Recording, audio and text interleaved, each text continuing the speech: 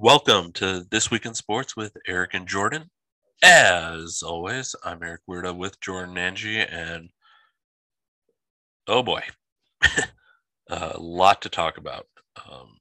Some good, some bad, everything in between. Lots of storylines, and ooh, Jordan. Yeah, guys.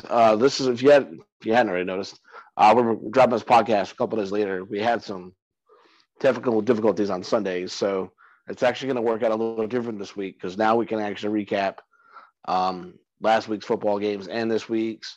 Instead of talking about the hype around the end of the baseball season, we're going to talk about the wild card game, which the Yankees and Red Sox are currently playing as we speak and recording. So all kinds of good stuff. This is going to be a longer episode. We're going to kind of call it our super show, or we're just going to go in depth. It'll probably run longer than usual. So buckle in, boys. This is going to be a fun episode full of all kinds of fun topics we love. E, what are we going to go to first, buddy? Yeah, so involves one of our favorite topics, Deshaun Watson, but nothing new really there. But Jay Glazer saying keep an eye on this. Houston appears to be loosening their demands on the trade, so keep your eyes open for that. There is a deadline though. Who do you got? Where do you have him going? What team do you think? I know I told you earlier in the week. I still think it's Miami, but a dark horse has emerged. Philly. That's what I'm saying. Philly. That's where my money is. I feel like their defense can be good enough. They've got good weapons. I mean, not that Miami doesn't. Miami's got a great offense too. But yeah, I don't be surprised if Philly's the one that doesn't steal them. Yeah. With team, I mean, I wouldn't be surprised. I wouldn't be surprised either to see. I mean, if these teams loosen their stance, I mean, depending on what happens with everything, obviously off field, it'll be interesting to see what team lands him. I mean, there's some teams with capital that can make a move if needed. So we'll see there. For sure. Yeah, I know Philly is playing Carson Wentz plays of the season because if he gets 75% of the snaps or 70 and the Colts make the playoffs, that second round pick becomes a first round pick. So I'm sure that conditional pick, if it was Philly, would be part of the deal as well. Yeah, absolutely. Absolutely agree with that. That's again, like Jay Glazer said, keep your eye on it. It's a interesting development to watch. But then let's go to our second favorite topic. We've covered it a lot. It is a serious topic. More sexual abuse claims. This time in the National Women's Soccer League, where they canceled games. They canceled all the games because of it. North Carolina coach Paul Riley was accused of sexual abuse.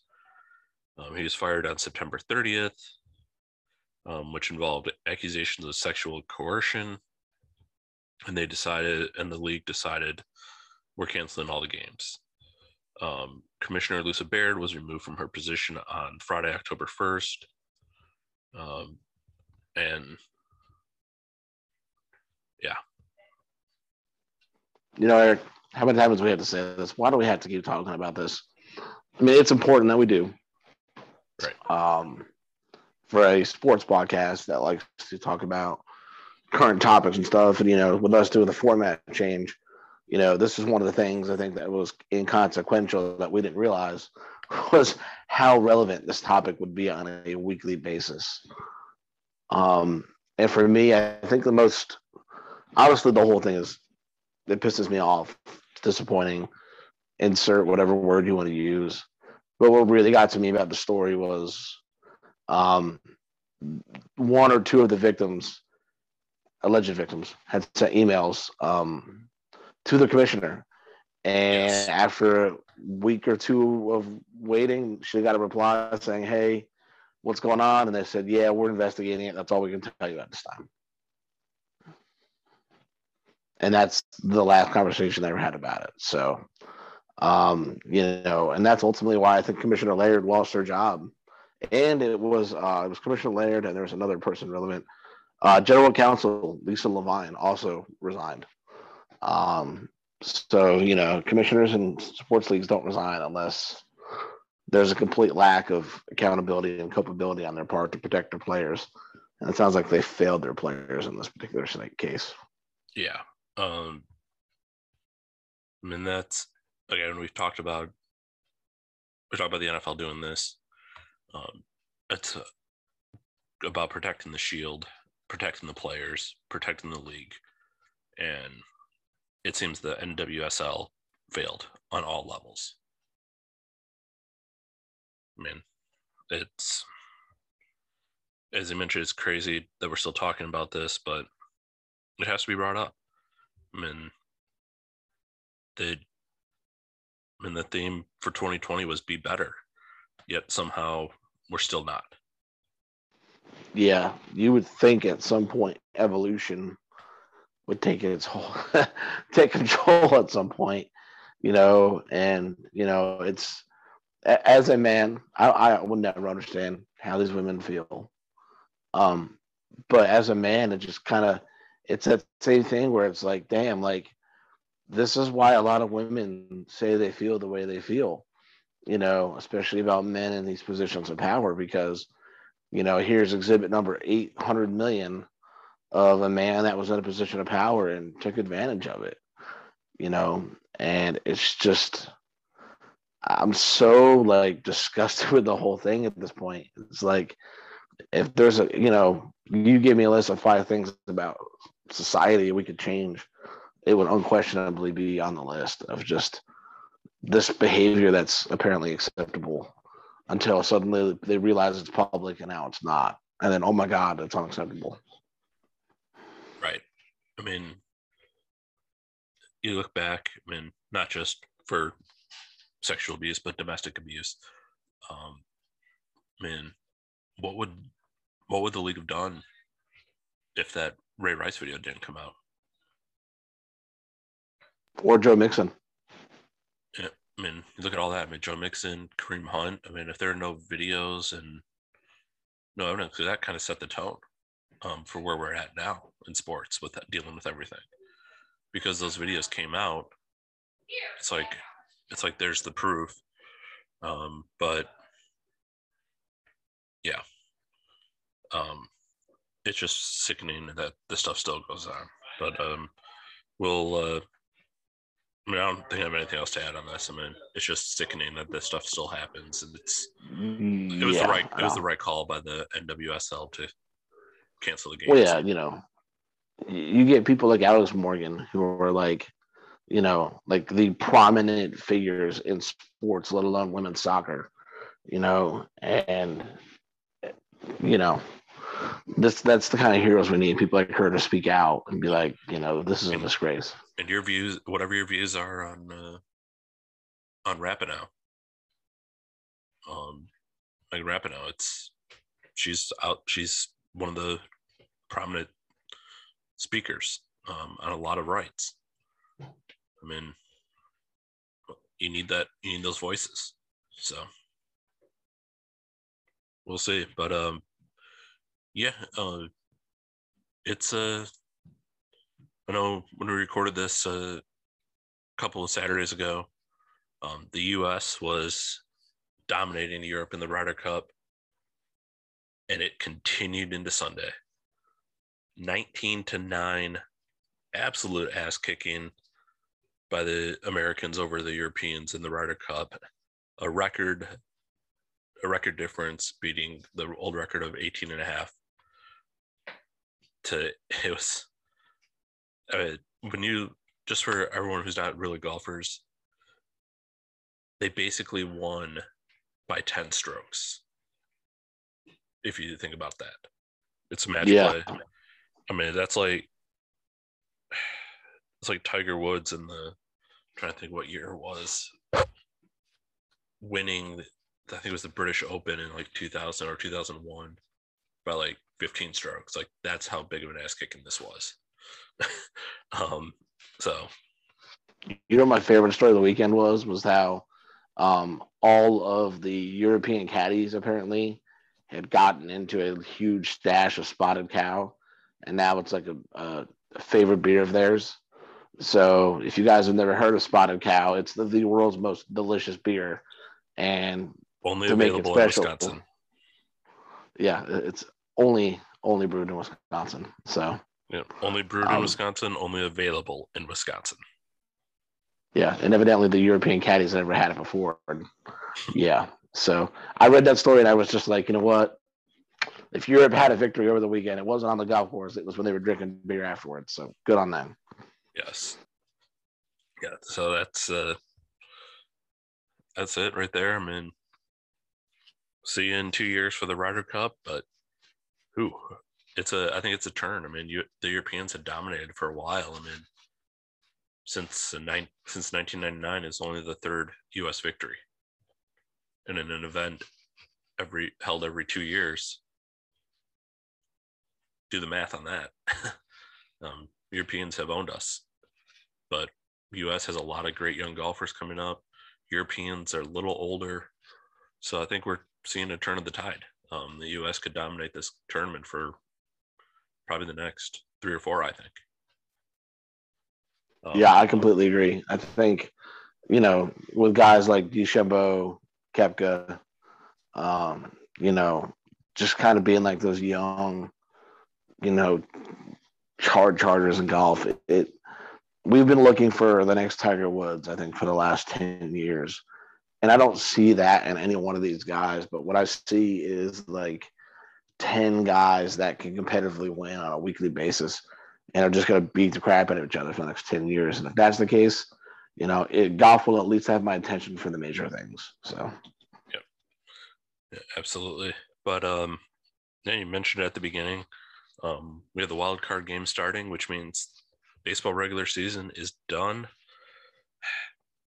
6 months, 162 games. Some predictions failed miserably. Others did not. I just think, and I think there's some of the storylines. I mean, you saw a record amount of no hitters. Miguel Cabrera joining the 500 club. Teams coming out of nowhere to win. San Francisco Giants winning the NL West. No one expected that. The Padres completely underachieved and fired their manager, deservedly so because of that. Seattle overachieved. I mean, they were in the playoff hunt until game 162. The NL side of things, Cardinals were out of it and it got hot. I mean, it's interesting. I mean, that's why 162 games is a long season and anything can happen. And I think we saw a little bit of everything this year. well, I mean, the fact that it came down to game 162 in the AL wild card and in the NL you know, West. the NL West, where it was, you know, you had 4 teams that could have had those 2 spots for the AL wild card, and then it was a matter of who was going to have to play in a wild card game Right. and who was going to be the number 1 overall seed on the NL. So, you know, it just, I think we mentioned it last week where it's like baseball is a grind. It's 162 games, but every single thing matters because, you know, Toronto right now is wishing they had 1 more win on their record.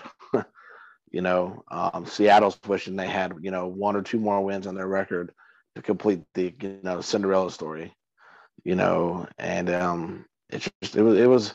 I watched more baseball this year consensusly than I had to promise the last 10 years. So I held through to my promise to you guys that I was going to watch more baseball, and it was a wild season. You know, from the Yankees, underachieve. Definitely, I don't want to use the injury thing because I don't believe in that excuse. The Yankees were interesting this year because of the regular season, just because they started off great. It was like, okay, this is what we expect. And yeah, there's injuries. but then they just didn't play well. And there was talk Cashman needs to go. Boone's going to get fired. And then they turned it around. They won 15 straight, I think, or 13 straight, or something. They won like a that. lot. Yeah, I mean they couldn't be beat for a while after the All-Star break. I mean they just came out hot. I mean, and then you had the Cardinals late season charge. You've had Oakland doing Oakland things, still missing the playoffs, and that was my AL West prediction. But in a typical Oakland fashion, chokes. Well, poor Billy Beane. But it's just, yeah, I mean, it's yeah, man, there's a lot to look forward to. I mean, you think about like momentum going into next year. There's some teams that could have it. Interesting offseason for the Tigers, who it's hard to say they overachieved when they were. I said in our MLB preview, I think this is a top 5 pick team. They competed for second in the AL Central this year.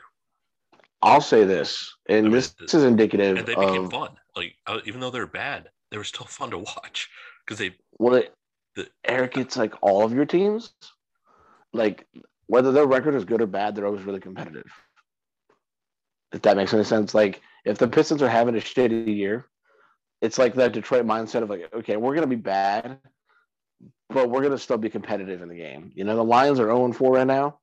Yeah, they've gotten their ass kicked in some ways, but they've been competitive and they've hung in there and they haven't given up. And I think the Tigers are the same way, man. Like I don't say it enough, but I appreciate like that scrappy mentality of like, yeah, we know we don't have the talent of New York or the Dodgers or Boston, but like we're still gonna play you hard. And I appreciated that sentiment of the Tigers. They would to say they overachieved I think is a true statement. The records notwithstanding, I think on the field is where it counted this year for them, and they did great. I'd be very proud. Yeah, I mean, look, well, the award finalists haven't been announced yet, but there may be 2 Tigers on there for Rookie of the Year, and Casey Mize and Akil Baddoo. I mean, Akil Baddoo was a Rule 5 pick from Minnesota. In spring training, he came up hot, and people are like, I didn't know about this kid until then, and then he started off unbelievable, and he's become a fan favorite in Detroit. And he adds a different element to the team. So you got things like that to look forward to next year. Interesting offseason, like I said, coming up, but we'll see that. Padres, I'm not sure. I mean, they disappointed. I mean, they underachieved, and you looked at going into the season. Obviously, everyone thought this is a team that's going to go to a World Series because they had everything. They had the pitching, they had the bats. Man, it just didn't click. I mean, it happens. And it happens like that, and there's a couple of teams. One of them I'm going to really kind of go in on later, but this offseason for like 5 different ball clubs is like incredibly important, like make or break. Like you're either going to fall on the good side or the bad side. And for the Padres, this has got to be it, man. You've got these guys that are in their freaking prime, and they're young and they're hungry.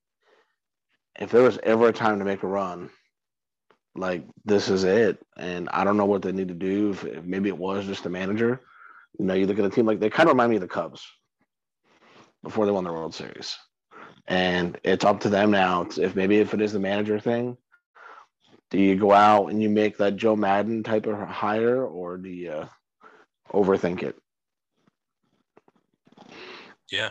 I think this is you just said there's teams to look for that it's a critical offseason for.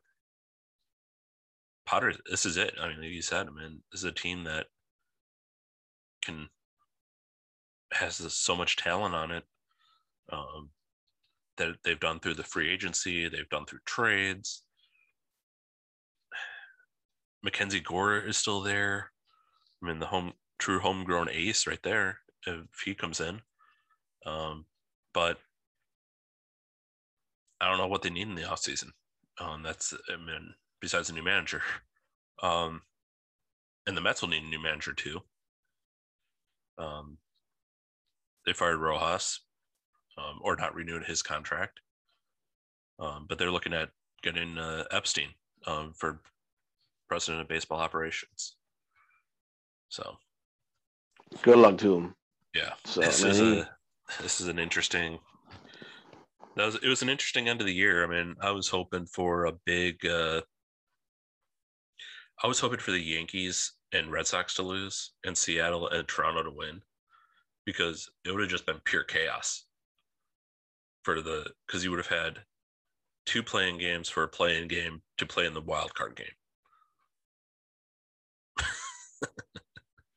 Now, Eric, isn't that reminiscent of something that we've had an anniversary on? Yes, that was a great segue. Unintentional, Thank but you. yes. No, it's totally intentional, but you're welcome. I know. Yeah. So 10 years ago last week, game 162. It was the most. We watched those games live. It was the greatest night of baseball, I think, ever. At least in our lifetime. But then you had guys like Olney saying it. Like, it was nuts. And you can thank the weather delays for all that. In Baltimore, Atlanta collapsed that year.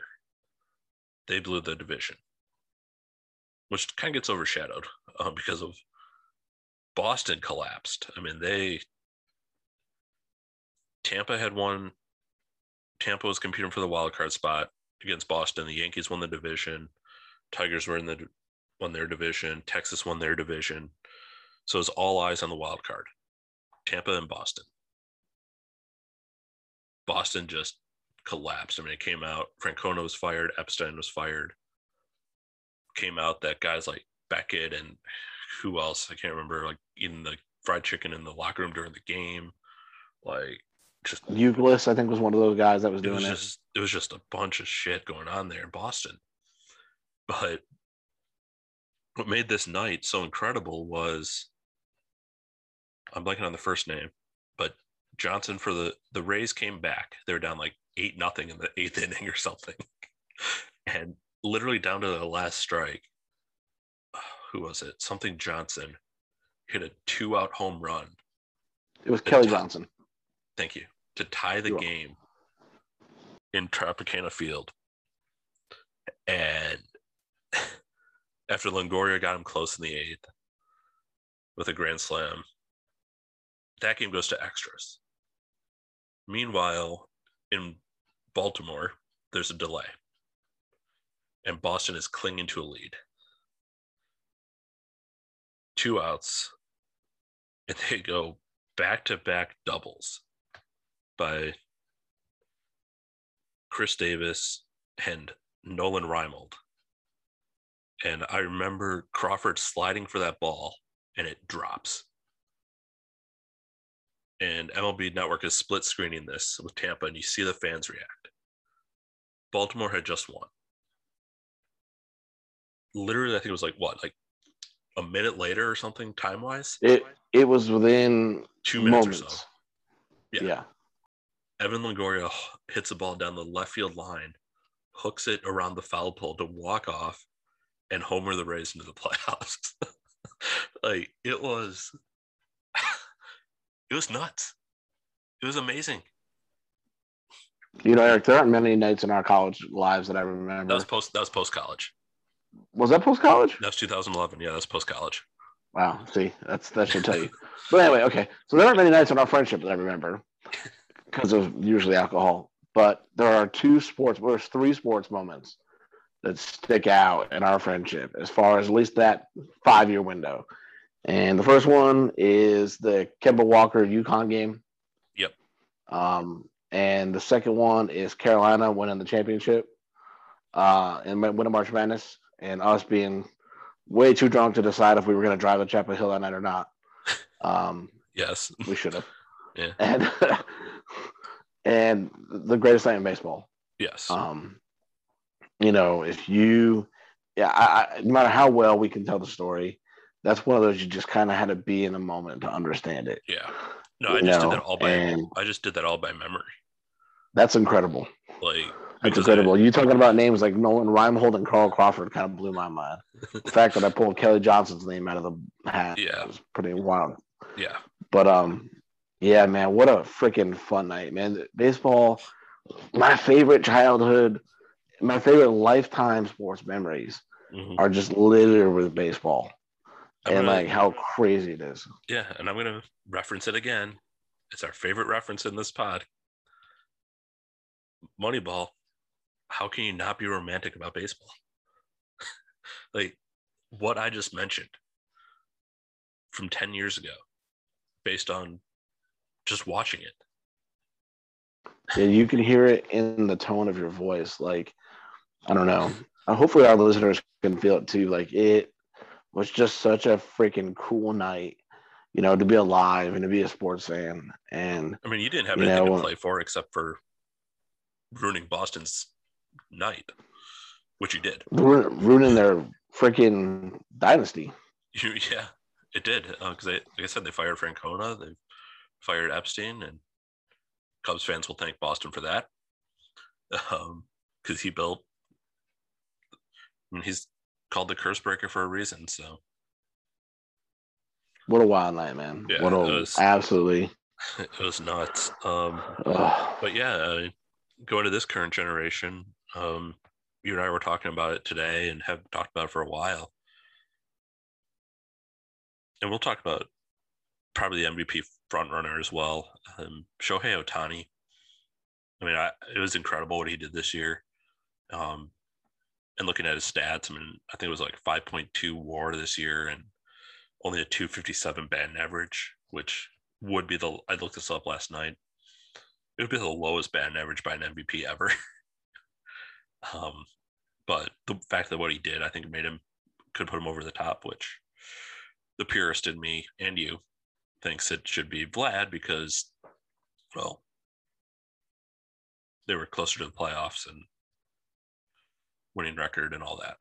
But Ohtani was asked through his translator what he wants. He said he wants to win. And I don't know what the exact quote was, but he wants to win. Bottom line, he wants to win. If he wants that, he only opened to West Coast teams. He didn't look east to New York. He didn't look at Chicago. He didn't look at those teams. He looked at LA. Well, the only team you're going to win with in LA or out west really is the Dodgers. I mean, the Giants, again, came out of nowhere this year, but the Angels, and then he said he's open to re-signing with the Angels and his deal's up in a couple of years. Which led me to say, look, as a Lions fan, I'm saying this. The Lions have wasted two great careers in terms of not winning a title. They went to the playoffs with Sanders in the 90s. They went to the playoffs with Calvin Johnson a few times, but they didn't win. But the Angels have only been to one playoff in the 10 years since Mike Trout has been called up. And that was 2014. If you're talking about wasting talent, the Angels, I think, do it better than anyone else. And why Mike Trout signed that deal to stay in Anaheim is beyond me. I get loyalty is not really there in sports, and if you do something like that and you win, it pays off. But at some point, they're athletes. The ultimate goal as an athlete is to win that title. I don't think it's going to happen. I don't think it's going to happen with the Angels. I'm going to bring up the comparison I made earlier to you, which you may or may not have disagreed on. I don't know. I did sort of disagree with this. Yeah. So the Angels, to me, remind me of the Charlotte Hornets of baseball, where they're never a bottom five team. they're never a top 10 team. So I call them an in-between team because they're never bad enough to really completely rebuild, but they're never good enough to ever keep saying they're, close to contention. Um, but man, they are this, when I mentioned earlier, this is the most important offseason they've had in 20 years. It's crazy to think that it's been like 20 years since they won a World Series, but The rally David monkey. Eckstein, David Eckstein ain't showing up. Garrett Anderson isn't playing left field for you guys. The Kingfish, Tam Salmon isn't playing right field for you guys. K-Rod. Yeah, like legendary team. Troy Gloss. Yeah. Wow, that's impressive. I don't remember any. I want to say Howie Kendrick, but I think he came later. Yeah, that was later. Yeah. But anyway, like it's this is the most important off season because what's going to happen? Nothing's going to happen with Ohtani or Trout. I'm afraid they may have burned up Trout already. We'll see. I made this comparison. I think we're looking at Mike Trout. I think I'm comparing him to the kid, Ken Griffey Jr. I mean, all the tools to be the greatest of all time. And then injuries happen. I mean, Trout's been injured a lot. He signed a massive deal. Ohtani had that Tommy John surgery, and I'll say this. He's done as a pitcher. Okay, he went 9-2 this year with like 150 strikeouts. I am wrong on that. I'm sorry. But I think at some point with him, he's going to have to make a choice. Not only if he stays a two-way player, but if he wants to win, you're going to have to get out of Anaheim. I don't see this team doing anything. They haven't developed a farm system. They haven't really brought in pitching, and they've never had protection from Mike Trout. I mean, they brought Pujols in. Okay, Trout got called up, but then he got injured. But old and broken Pujols. But now you got in that whole situation. But then they they have Ohtani, and then when you have those three in the lineup when healthy, that's actually a terrifying 3, 4, 5 right there. And you have that protection for Trout, but it never came to be because at some point, every one of those players were injured for a long time.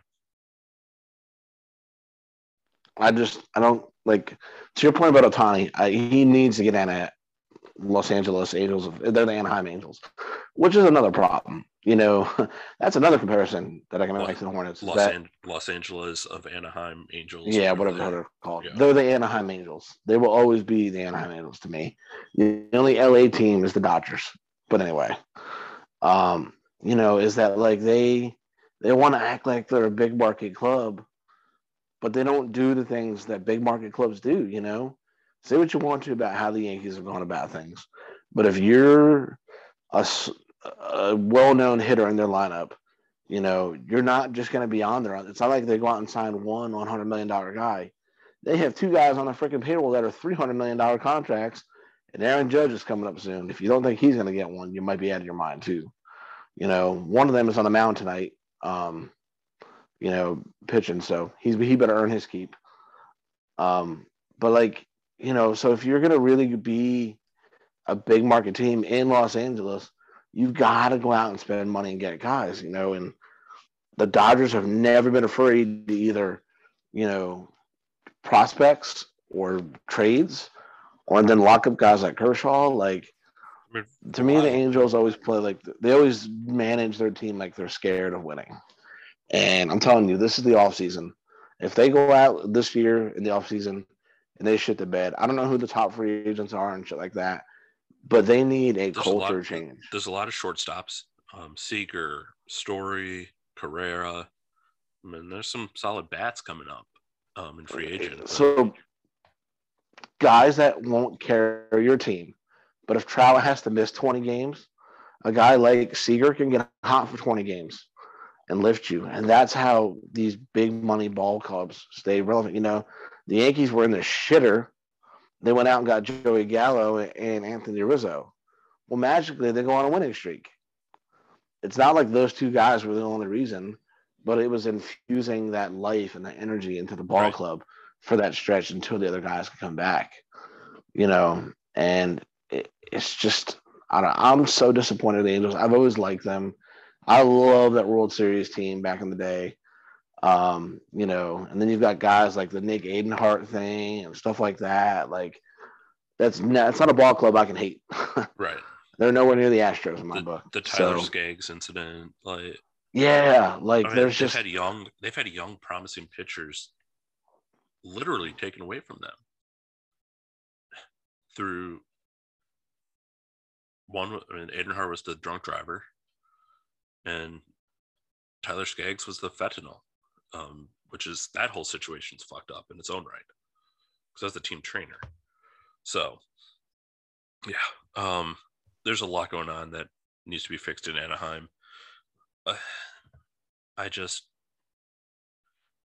I'm a frustrated Lions fan, Detroit sports fan right now, that actually feels bad for the Angels because at least they have the players that give their teams hope, and their teams do nothing around them. Yeah, it's because you see Mike Trout and you see Calvin Johnson. You see Shohei and you see Barry Sanders. You see these generational legendary players that are stuck on these shit teams, that aren't going anywhere. And they're good, likable guys. They're not like A-Rod, who's very unlikable. They're good. Like, Mike Trout's like a great dude. They're not Shohei Ohtani is like, I don't know. They're not I love both. Like you use. So I don't know. It's just, that's it. I'm done going in on the Angels. I'm sorry. Yep. But one of the storylines that we unfortunately missed last week, due to there were some technical difficulties. It kind of wasn't made a big deal per se, but on Twitter and social media, it blew up. And Tennessee backed out of Army, a scheduled series with Army for Akron. Now, look, this happens when teams this happens, but the reason, there's a lot that happens here.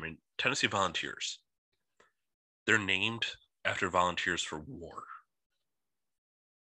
So there's that. Also, that weekend that this game was supposed to happen, instead Akron's playing in Knoxville, military members are getting the highest honor they can get. And they're not going to be honored at that game because of this. Tennessee fucked this up. Jordan? I'm just disappointed. I'm not Tennessee, mad, I'm just disappointed. Yeah, which is worse. Tennessee, can we be real with Tennessee? Nobody has given a shit about you outside of Knoxville in 20 years. Yeah.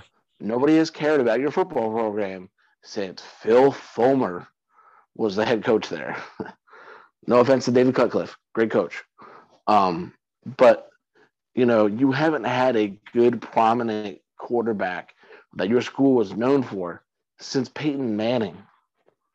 You are the skid mark on the SEC right now.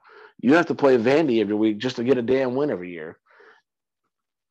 And for you to be like, well, Army's too hard of a game, and we want to try and schedule more. That's really what it was about.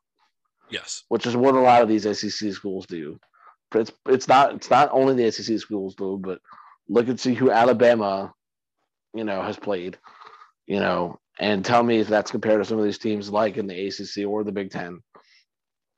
And I'm just disappointed. These veterans deserve to have that honor.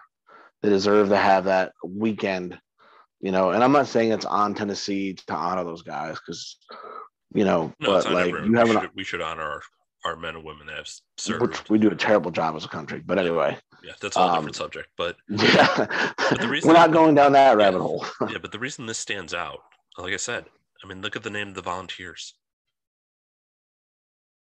That's what these men and women are doing now. There's no draft anymore. Like, you're looking, these men and women signed up to sacrifice family life, potentially give up their life so we can enjoy what we enjoy here. And the fact that Tennessee removed Army,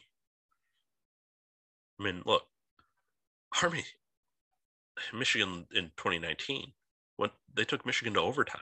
Wasn't really that good, but still, I mean, that's an independent service academy going into the biggest stadium in American sports and almost winning. I hope another school, And with even more I prominent. hope Akron beats Tennessee because of this.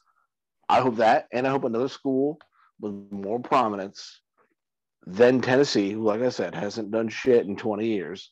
So Army was doing them a favor, giving them some good press, in my opinion. Um, I hope they get that game scheduled to a better school and to a more deserving school and to a more deserving city. And that, these people that literally, like, the Medal of Honors for like the highest acts of heroism and courage in battle. Like, these aren't just like normal soldiers, which I'm appreciative of all soldiers, but like these are people that like were in battle, that saved lives, that did something nobody would ever have the balls to do. Yeah. They deserve to be honored. I mean, I know this isn't a movie, but these are the men and women like that you wouldn't really expect, that are built differently. They're like the scene in Captain America: First Avenger, where they throw the dummy grenade and Steve Rogers is the only one that jumps on it. Those are the types of men and women that are getting these medals, that will jump on a grenade to potentially not only save others, but die saving others by jumping on stuff that no, you're built differently if you do stuff like that. I have the utmost respect for all servicemen and women, because there's no way in hell I can do stuff like that.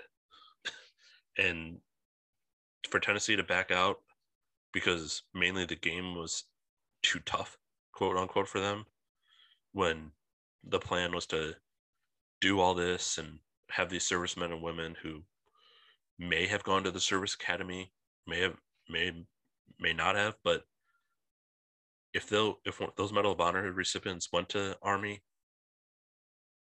and they're going to be honored before the game or at halftime, and they found out that this game's not happening, that's a fuck you to them.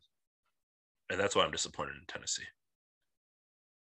That's the theme of this week, is disappointed.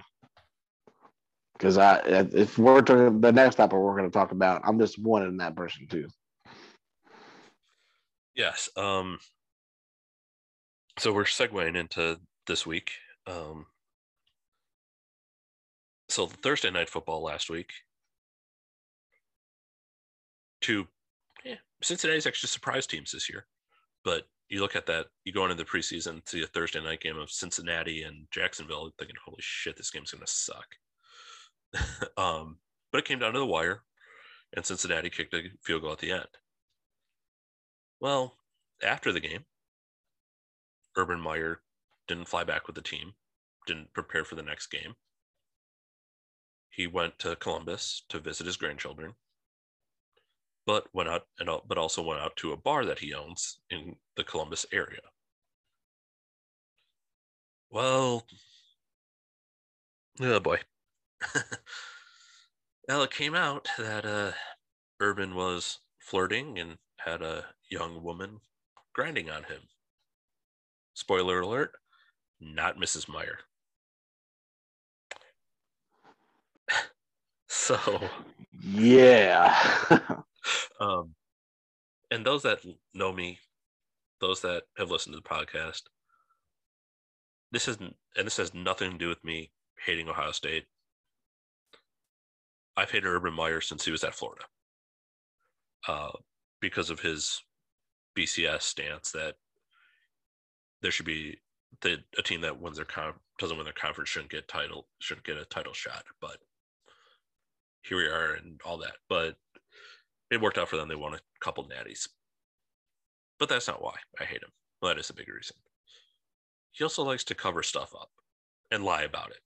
And he may be a good coach. I haven't met him, but just from seeing the stuff that's happened in his career, what has followed, what's happened, I just don't think he's that good of a human. Yeah, he doesn't strike me as the kind of guy that I would want to like send my kid to learn how to be a good man to. You know what I'm saying? Like part of the whole college thing is like I'm gonna send my kid, to be with you so you can help grow his career, and he'll get your kid to the pros. That's been proven fact. Like if your kid's like a pro prospect, he'll get your kid to the pro, but he's definitely not gonna teach him how to not be a piece of crap. I do want to acknowledge one technicality. It's not a technicality. He didn't actually commit a crime. No. Look, there's nothing wrong with what he did wrong from the standpoint. There's nothing going on with the bar. I mean, it's not a fireable offense. The girl was legal. Everything was legal. He wasn't like having like openly like sexual relations with her. She was dancing on him. He clearly wasn't against it, but right. Like I did want to point that out. And then I think what really pissed me off today was his half-ass apology. He gave, or was it yesterday? It was yesterday. Monday, yeah, yesterday. Yeah, and then it was just like, I was visiting my kid. I should have left.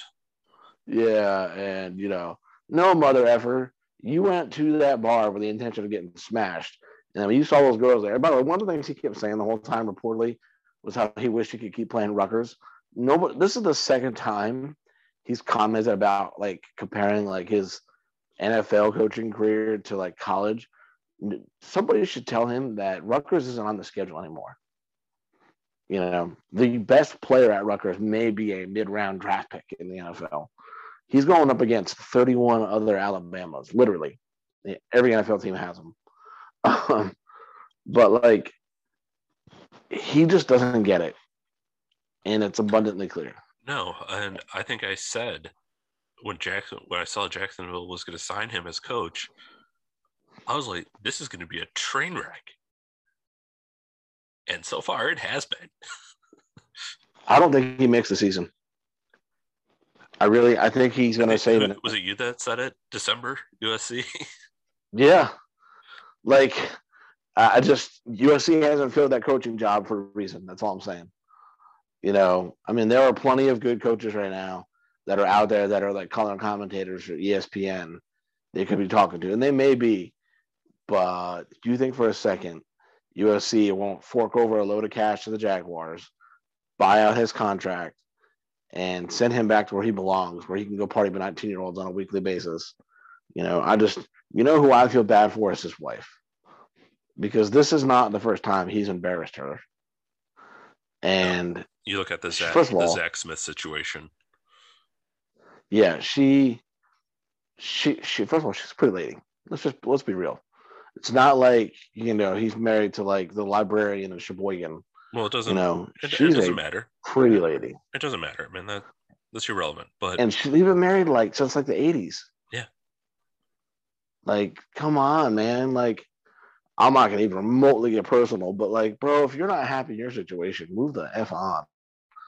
Right. Like, yeah, I'm gonna take personal stuff out of this too, but it's just with Urban. I don't know, man. He's a coach, I think, that when things get difficult, he doesn't know how to deal with it because he's never dealt with it. I mean, this is the first 4-game losing streak of his career in any level. Yeah, he likes to be on cruise control. And when things go south, he doesn't know what to do. And there's a line, kind of last scene of Miracle, where two things that finals of that game that they show. One, the Soviets pulling Tretiak, an overreaction move in my opinion. But the last one was they didn't pull the backup Michigan because they didn't know how to handle that situation because they've never dealt with it. The same way I'm equating Urban here because he's never dealt with this type of adversity. And I'm not talking about scandals. He's had his share of that. But coaching wise, he's never, when Florida started to struggle, it was the health reasons. Yes, I'm sure there were health reasons. I'm sure something did happen, but he then says, I'm taking some time off or a couple of years off. And then Ohio State calls and he jumps to Ohio State. And then that scandal hits. He leaves. Becomes an analyst. I thought he was a great analyst. He knows the game. But I always thought he belonged in college. Very few college coaches can translate to the NFL. And I think Carolina's going to be a team to watch with Matt Rhule. That's why they gave him that contract. But for the most part, Saban failed. Spurrier failed. Meyer failing, and it's early, small sample. But the point remains: these coaches, the game doesn't translate from college to NFL. Yes, we're trying. Yes, you're seeing it. You're trying to see it with young coaches and these pass happy offenses, but it doesn't necessarily work for everyone.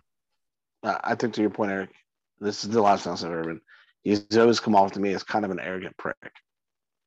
Like 1000%. He's good and he knows it and he's not afraid to tell you he's good. And you know what? If I was in his position, I'm not saying this as coming from somebody in that position that understands what it feels like to be like that. You know, somebody that's below average looking and certainly not a successful NFL coach. You know, I think he needs to be humbled a little bit. And, you know, Shad Khan said today, you know, there are reports they were discussing firing him over this. So if he thinks his little, you know, arrogant, his apology was arrogant. He's just not a fit. He's going to lose that locker room if he hasn't already. There's reports that he already has. Yeah. He has zero. I've read reports from Adam Schefter that he has zero credibility in the locker room. Yeah. So I mean, this is, as a Lions fan, been down this road. You lose the locker room, you're done. And honestly, if Bob Quinn wasn't buddy with Matt Patricia wouldn't have lasted a year. I 100% believe that. I completely agree. Matt Patricia. Again, it's just one of those things like Dan Quinn, like amazing coordinator. He's done shit with the Dallas defense that I never thought I'd see them do in our crappy defense. Not a good head coach, you know. And with Urban Meyer, it's, you know, when it comes to like 19, 20-year-olds, it just seems like he can relate to them because he doesn't know how to be a professional athlete. You know, he doesn't understand to be a professional head coach. So he's gonna go back to college. It's as clear as day, you know, and I think it is. He'll go back to, you know, being in the freaking. I hate it because he's probably going to go to USC, and they're going to win. And the last thing I want to hear about is how good the Trojans are every year, and he's going to win. So just prepare yourselves, everybody, that Urban Meyer doesn't make the Jaguars work. He's going back to college, and he's going to win no matter what he does. And if he goes to USC, we're going to have to deal with that all over again. Prepare yourselves. Yeah, absolutely. But since we're talking about NFL and college, you know, we missed the little recap, brief recap of week 3. My God, I've experienced so much heartbreak in my life as a Lions fan. I'm numb to it at this point because, first off, 4th and 19, fail. But here's a point. I mean, and then a missed delay game, 2 seconds ran off after the play clock. And Justin Tucker kicks a 66 fucking yard field goal that bounced off the post and over. No other team does this happen to more than the Lions. And my dad and I are watching this game, and we're seeing this develop. And the funniest thing about this, I have to laugh because it's going to be sad otherwise, is I text one of my cousins, not Dave, but his brother Dan, and Dan and I have talked about ways like the Lions can lose. The funny thing is, like, as this drive is going on, I'm like, jokingly, nah, I've got a 70-yard field goal. Damn near close. It's a 66-yarder. But as a Lions fan, I'm conditioned to think horrible ways of losing, because even if they had called that delay a game, most likely a Hail Mary would have either been completed or there would have been a flag, and Justin Tucker still beats us. That's I'm sorry that's that my happened. mindset as a Lions fan. That like I said, man, like at least the Lions are playing hard. You know, like I'm a realist. That moral victory shit doesn't work for me. Like, well, you did well. You know, you tried real hard. Okay, I want to win. I want to figure out how to win, not to play hard and lose. Like, you know, can I play not as hard and win instead? That would be super. I think for me, from week 3, 1 or 2 weeks it's been for the Rams and Bucks. You know, so week 3, the Rams went out and completely beat up on Tom Brady and the Bucks. And to skip ahead a little bit, week 4, they went out and got their shit pushed in by the last remaining undefeated team in the NFL, the Arizona Cardinals. I'm still rooting for the Rams. You know, I know I don't talk about it as much because you're normally the Matt Stafford lover, and I'll let you get all the shine on that. I want to see that guy do well. And I hope the Rams can figure it out. But, you know, it's been very clear now that they have a strategy, which is we're going to throw the damn ball to Cooper Kupp 100 times. If he catches it, we win. And if we don't, if he doesn't, we don't. And those 2 games were indicative of that. And just really quick, too, Dallas, I'm trying so hard not to believe the hype. Dan Quinn has some dogs on that defense that I admittedly overlooked. Trayvon Diggs right now is seriously like in contention for Defensive Player of the Year this year. And I never would have guessed that in 100 years. I knew he was good. Dan Quinn's defense, though. What are they known for, though? Defensive backs. He also had defensive backs.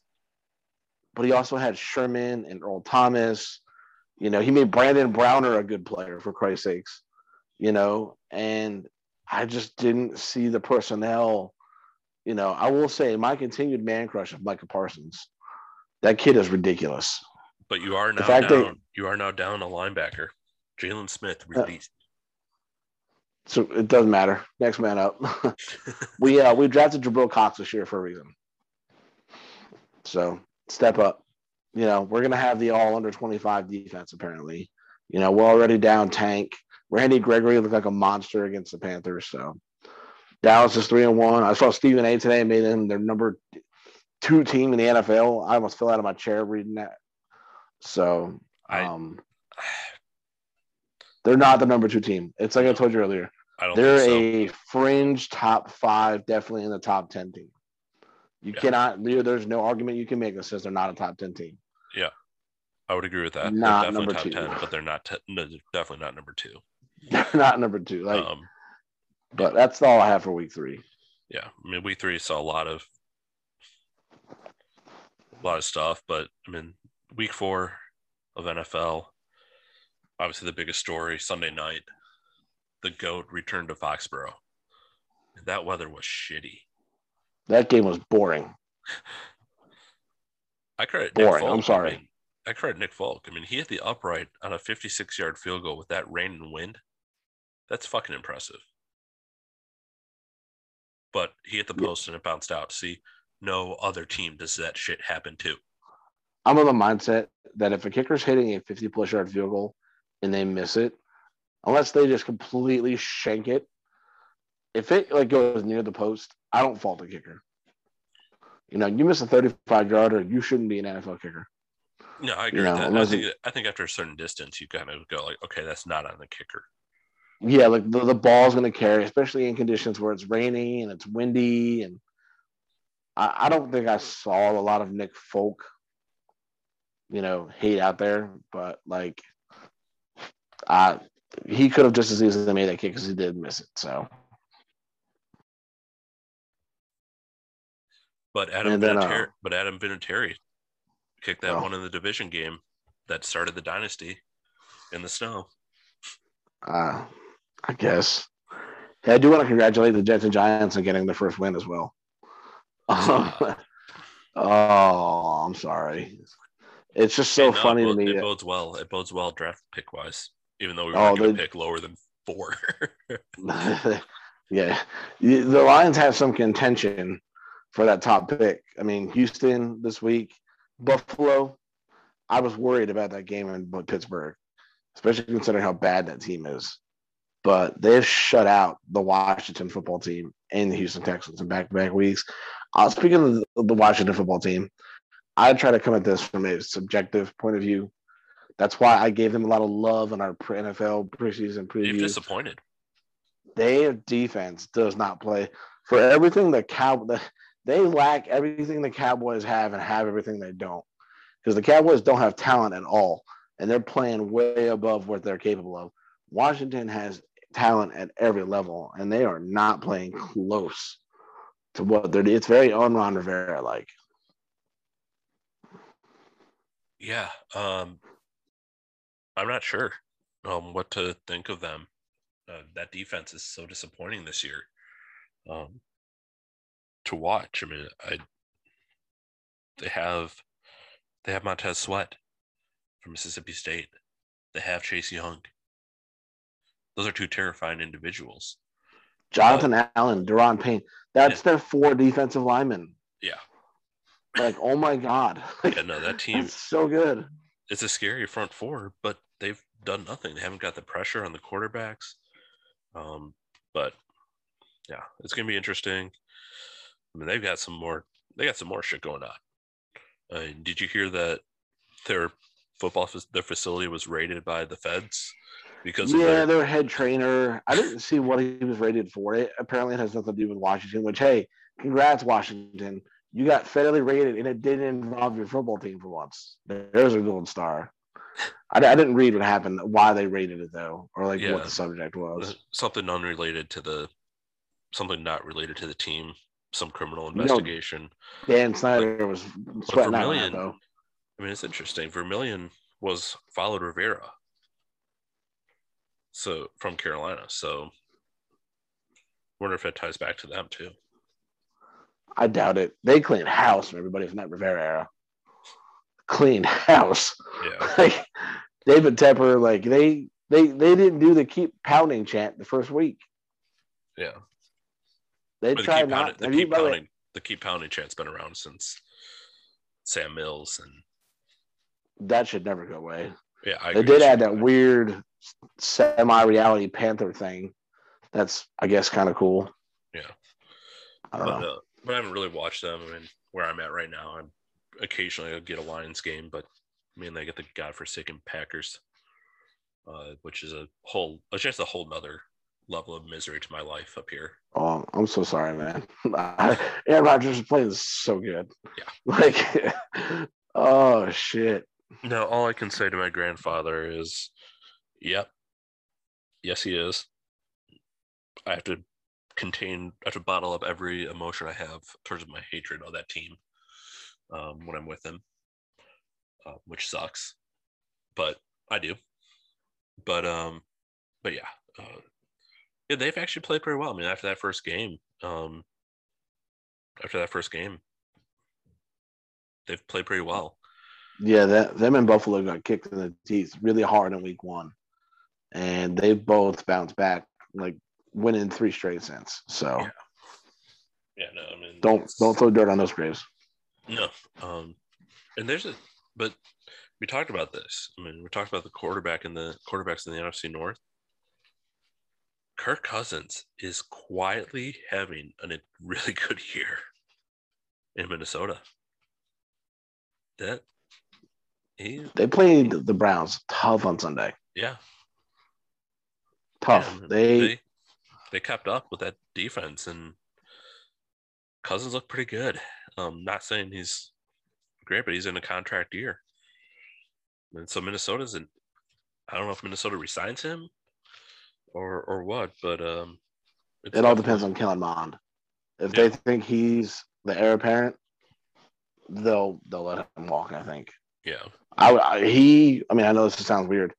If you were to put him right now on a team like the Redskins, or sorry, the football team, wow. He won't make their defense play better. And guess what? Washington had 2 opportunities. Yeah, they blew both of them. They tagged him both, and he couldn't get a deal done. Yeah, that whole who's better, him versus RG3, that didn't really work out so well, did it? No. But yeah, that in the NFL, I mean, week 5 coming up. Well, we're already in week 5. Week 6 in college. Yeah. Week 5 kicks off on Thursday with a great game. Rams at Seahawks Thursday night. Dun dun dun. Yeah. First London game this year. This first London game of the year. Jets Falcons. Oh dear God. Browns Chargers. Green Bay Cincinnati. That's quietly a good game. San Francisco Arizona. Trey Young's really first start. And then the game of the week, no question to me, Sunday Night Football, Chiefs Bills. Yeah, that's definitely the game right there. Chiefs Bills Sunday night. I've actually got some college games to look out for too. Yep. I tried to overachieve this week. Yeah, we'll touch on that real quick. I'm just looking at the schedule to see if there's any games that really stand out. I mean, Thursday stands out. Sunday stands out. Mm-hmm. Monday night is Colts Ravens. Yeah. Will they break the consecutive 100-yard rushing game by a team record, which pissed Vic Fangio off? But here's my thought on that. I mean, for those that don't know, Baltimore was up big, and instead of taking a knee, needed 3 yards to continue this 43 games with a 100-yard rusher. And Lamar Jackson ran it, and the team had 100 rushing yards. And they were up like 17 and ran out the clock from there. But Fangio was pissed because of that. Well, Fangio, what were you doing down 17 trying to score? It's the old Belichick approach. Like, you think you still have a shot? We're gonna keep playing. Like, why is it okay for a team to keep trying to score when the other team up big should just quit playing? It would be one thing if they were airing it out, but they were running the ball. Right. And my mentality is always, if you don't like what we're doing to you, fucking stop me. Yep. And if you didn't like Lamar Jackson running the ball, guess what? Stop him. Stop him. Like, it's the NFL. Get over it, Vic. Yeah. You have a team that was grossly overrated because they played every team that didn't have a win. And, you think you're happy right now with Teddy Bridgewater as your quarterback. Take it from somebody that watched a lot of Panthers football last year. You're not going to be after about week 8. It's just the nature of the beast. So my thoughts are, if he doesn't like it, stop him. Yeah. Well, yeah, I mean, college football. It was, I think I'd call week, because we recapped it. I call week 5 upset week. I mean, there are 2 games in the SEC that I thought were going to be fun and close. They weren't. Alabama destroyed Ole Miss, and Georgia kicked the shit out of Arkansas. Oh my god, Georgia's the real deal. Georgia's legit. Look, They you are can say what you want. So good. You can say what you want about Alabama. I think Georgia might be the best team in the country. You know what? Come at us, fans. Tell us we're wrong because we're on the same page. Georgia's better than Alabama. They're scary. I think that defense is just so fucking good. It's time Kirby Smart ascends. I think this is the year. Yeah. I think this is the year he ascends to Nick Saban and takes out. The student has become the master. Kirby Smart's taken out. No apprentice of Saban has beaten him. It's happening this year. I'm calling it. Book it. All right, there we go. Hopefully it comes down to the SEC title game for that. But yeah, I mean, Kentucky beat Florida. Texas A&M lost. So you saw some upsets in the SEC, which is our boys in Cincinnati. Cincinnati beating Notre Dame in South Bend, which Luke Fickell, baby. I'm gonna say it. I don't know. I mean, I don't think Notre Dame. They have some great players. Kyle Hamilton, he's going top 6. I just don't want him to be Detroit because fuck if we take a defensive back with our first pick again. Oh, maybe this one will suck. I'm sorry. But yes. I just don't think. And also, first, I mean, I'll take this. Congratulations, Brian Kelly. You passed Knute Rockne for the all-time wins as Notre Dame coach. Congratulations for that. I do mean that in all sincerity. But for the most part, I don't know, man. I just think Notre Dame, I mean, they played a Wisconsin team that has disappointed at Soldier Field, who then got their ass kicked by Michigan at home. So Wisconsin, it's been a disappointing year for Wisconsin. The Big Ten right now, you're looking at 4 teams in the top 10. You got a top 5 battle this week in Iowa City. Hawkeyes versus Nittany Lions. That's going to be a good game. I'm excited for that. That's going to be Big Ten football at its best right there. I mean, that's going to be this is the Kirk Ferentz team that every 5 to 7 years makes a major bowl. And how I know that is because the math lines up. 2002, Orange Bowl. 2009, Orange Bowl. 2015, Rose Bowl. Guess what? It's been 5. We're in the 5 to 7 year window. The game I'm looking at is actually Friday. Arizona State, Stanford, to kick off the weekend. Stanford with the big upset. Yeah, little controversy. And then Arizona State beating UCLA. Yeah. So I know Dave. I think Dave had them going for. I think he was a believer in Chip Kelly. He was. Yes. Oops. That whole preseason darling Arizona State. We our Pac-12 predictions hit the bed hard this week. I think I was out first with Utah second, and then you guys followed not long before me. So I went out last week when Oregon lost. But speaking of Georgia, they're playing against Auburn this week. That's an interesting game. That's going to be a good game. Auburn is one of those teams where it doesn't matter how good or bad they are; they always will go out there and punch in the mouth. This will be Georgia's test. Like this is like their Alabama prep game. I couldn't name you a single player on Auburn's team. I just know that right now what kind of style football they're going to play, and it's going to be smash mouth and good defense. And Georgia's so good though.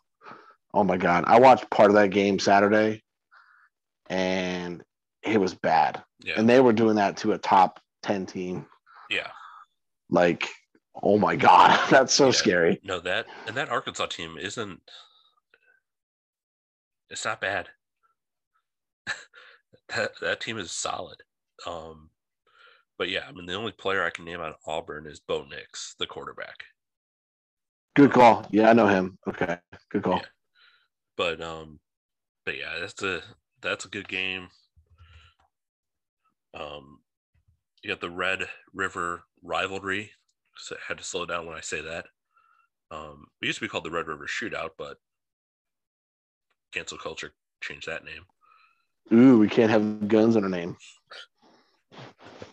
But yes, the Red River game is coming Will up. Spencer Rattler, Texas, Oklahoma. You got it. Something's got to break in this game. Is Texas finally going to play up and actually beat a team that plays better than them, or is Spencer Rattler finally going to lose his streak of losing to teams he shouldn't lose to?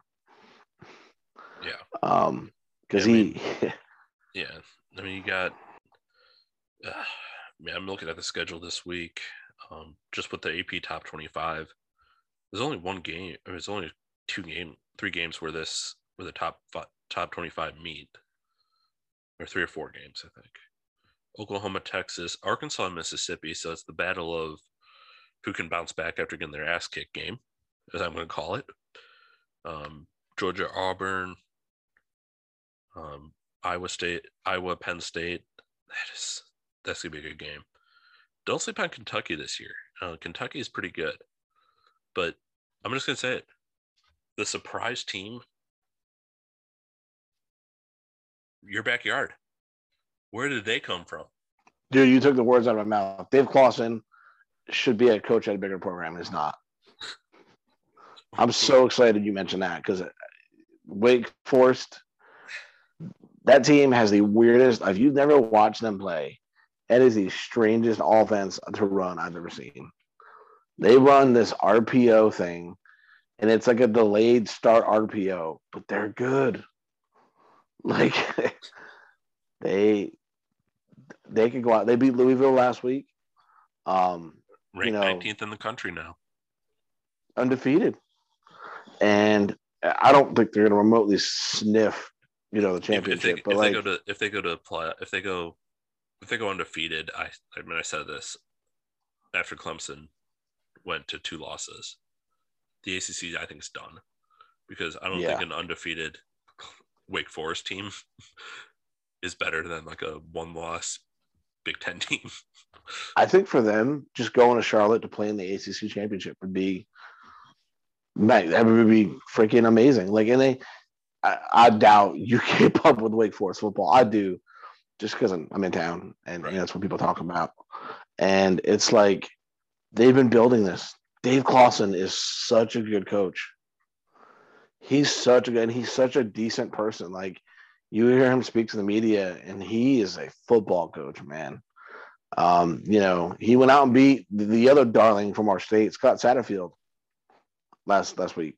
Satterfield's the coach at Louisville, and was coaching at App State. And I think Clawson is going to be the next, smaller NC college coach to get plucked and put in a big program.